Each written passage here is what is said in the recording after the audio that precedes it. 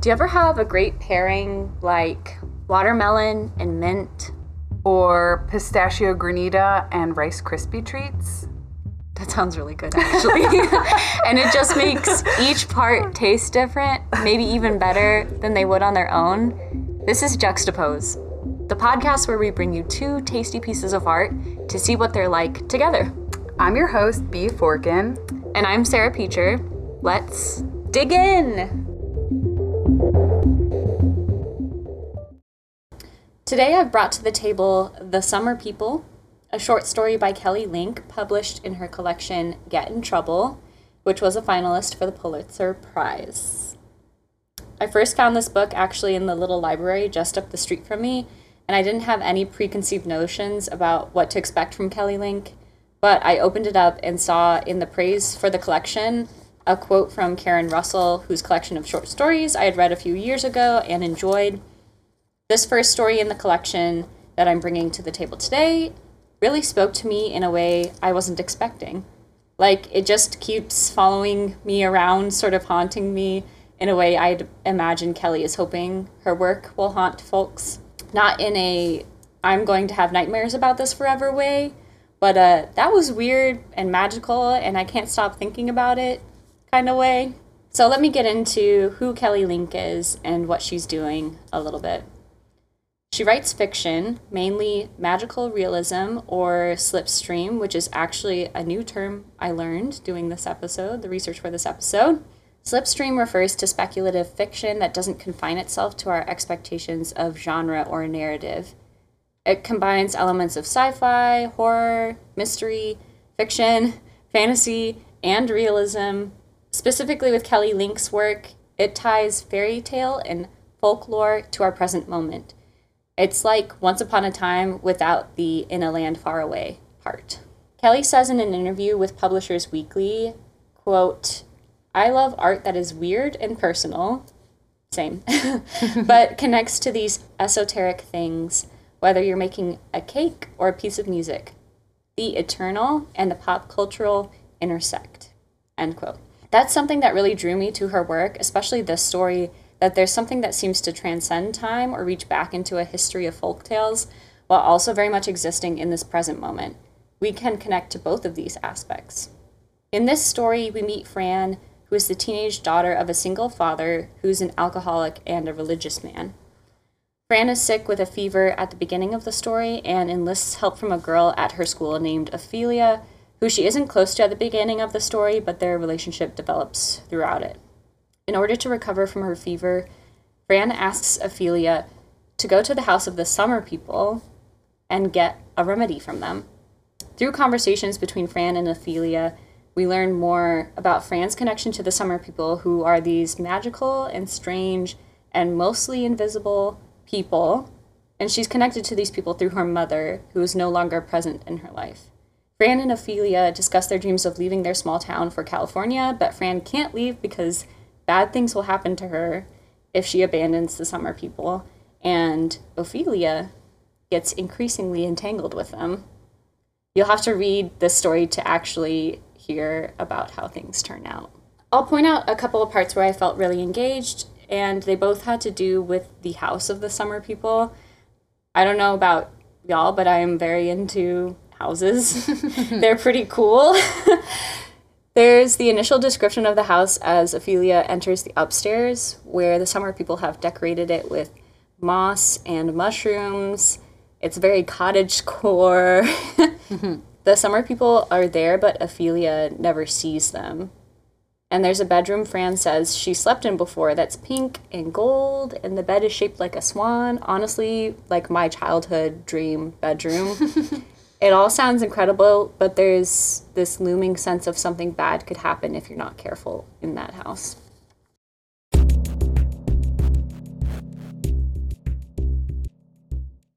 So today I brought to the table one of my all-time favorite songs by Rihanna called Desperado.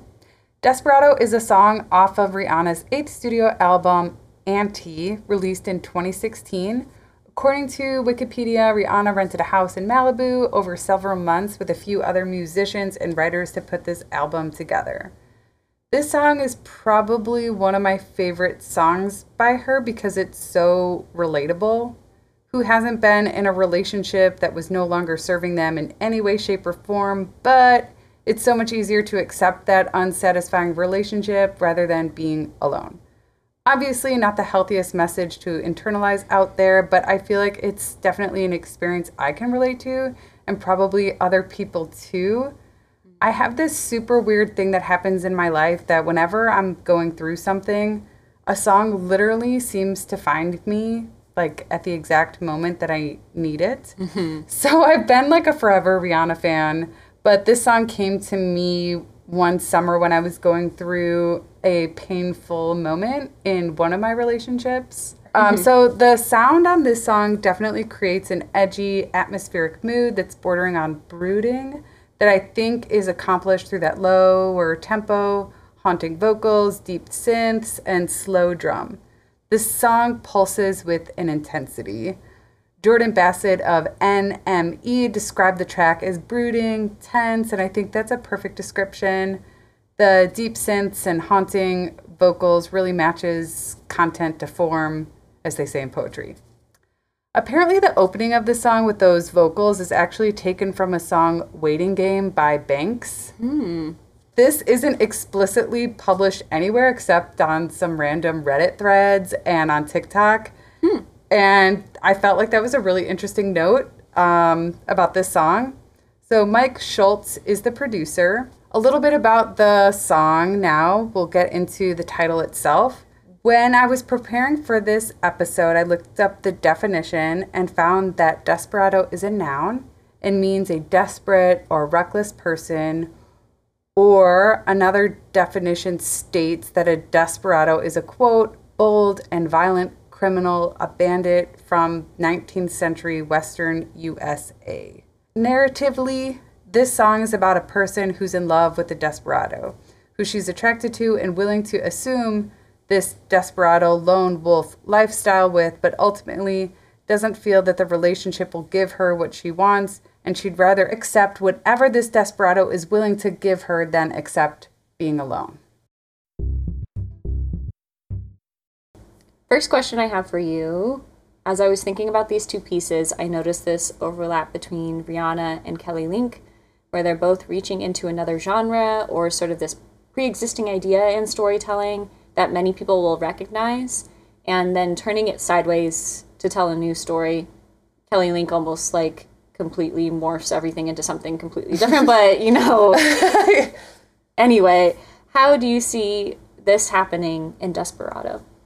So with Desperado, I see Rihanna evoking the Western motif of a lone wolf bandit to represent a kind of unavailable relationship and a yearning for someone who is myth and who will never provide what she needs or wants, but the refusal to truly let it go.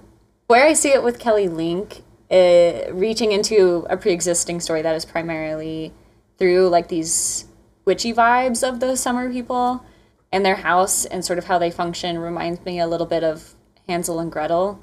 Maybe a little less violent, but that could be up to interpretation. Especially if you read this story, you might come across some scenes that are so ominous to the point that you might expect them to end poorly, but we never know how they end. It seems to me that she uses the main character's ties to the summer people and the way that she's tied to them for life as a way to talk about how people from small towns might find it hard to leave. So as much as this story is magical and a little fantastical, it really depicts a continued experience for many people in a contemporary way, too.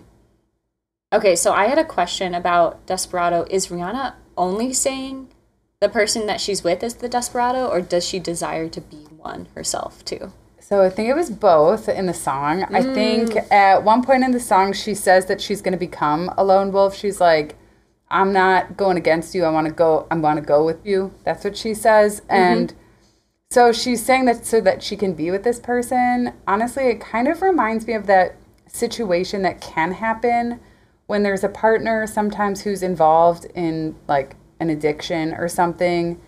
The person who wants to be with that person, like sometimes like they'll end up actually engaging in that drug use just so that they can connect with that person. So that they can be in the same kind of state with them. And it's like, oh, that's how I can bond with you. That's how I can be with you.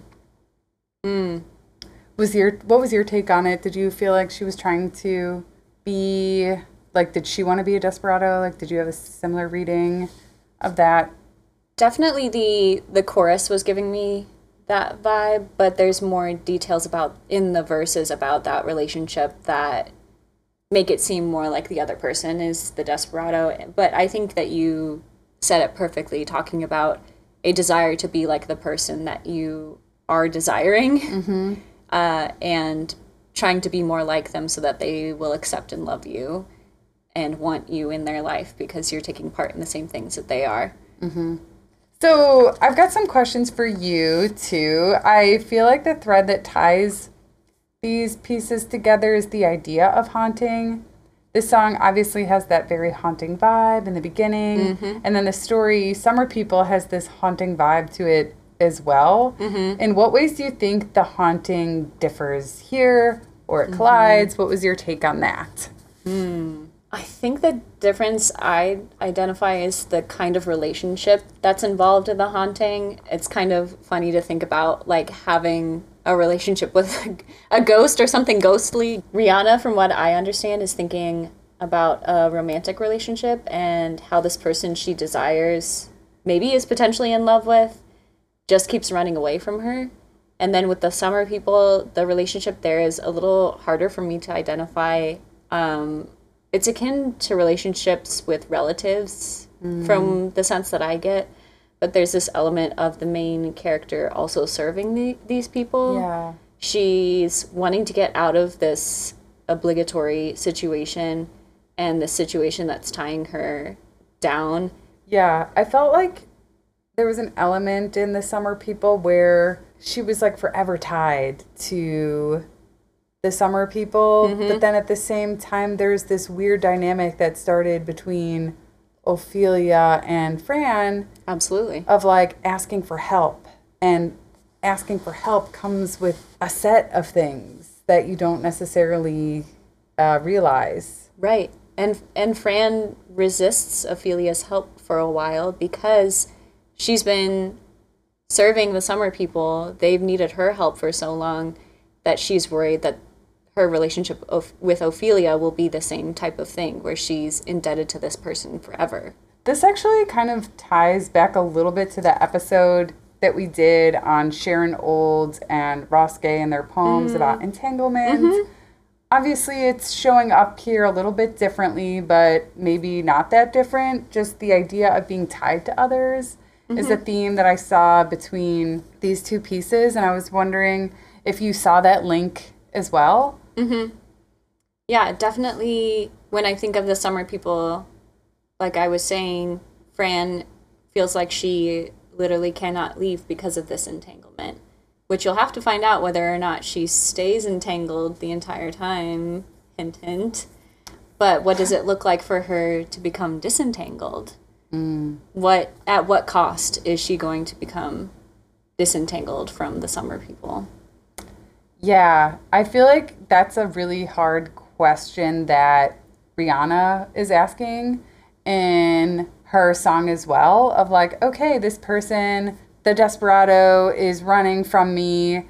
I keep chasing them, but eventually, like, I'm going to have to make a decision, like, do I stay here in this unsatisfying relationship, or do I make the decision to be alone? And, like, for whatever sad reason, so many people feel like making that decision to be alone is, like, so scary and, like, a terrifying prospect to face. Like, I guess there's, like, a lot of fear that being alone will somehow mean that you're alone forever. And it's, like, not true, but that's, Right. like, the lies that we tell ourselves sometimes. Like, Yeah, if we become disentangled from one relationship, does that mean every other relationship will fall apart too? Or will we be able to last a whole lifetime with the people that we want to have in our life? the idea of being indebted to people, though, and, like, it really does suck that accepting help sometimes means that someone's going to have a kind of, like, power over you, or like control over you, or like use your vulnerability to like be exploited in some way because you need their help. And like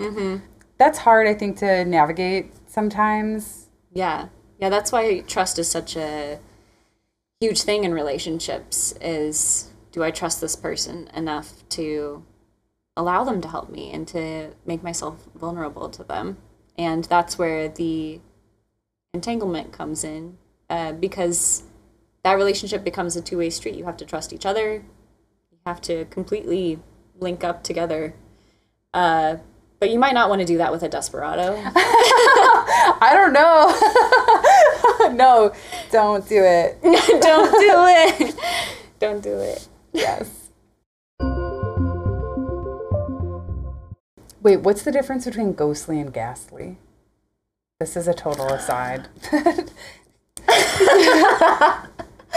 I guess ghostly refers to a ghost. I am not sure what ghastly means. I feel like ghastly is like your skin, like you look like, okay, ghastly, causing great horror or fear, frightful. She was overcome with horror at the ghastly spectacle, extremely unwell, deathly white or pallid. Okay. Interesting. They're so, like, they seem so close in my brain, those two words, probably because of spelling reasons, but anyway.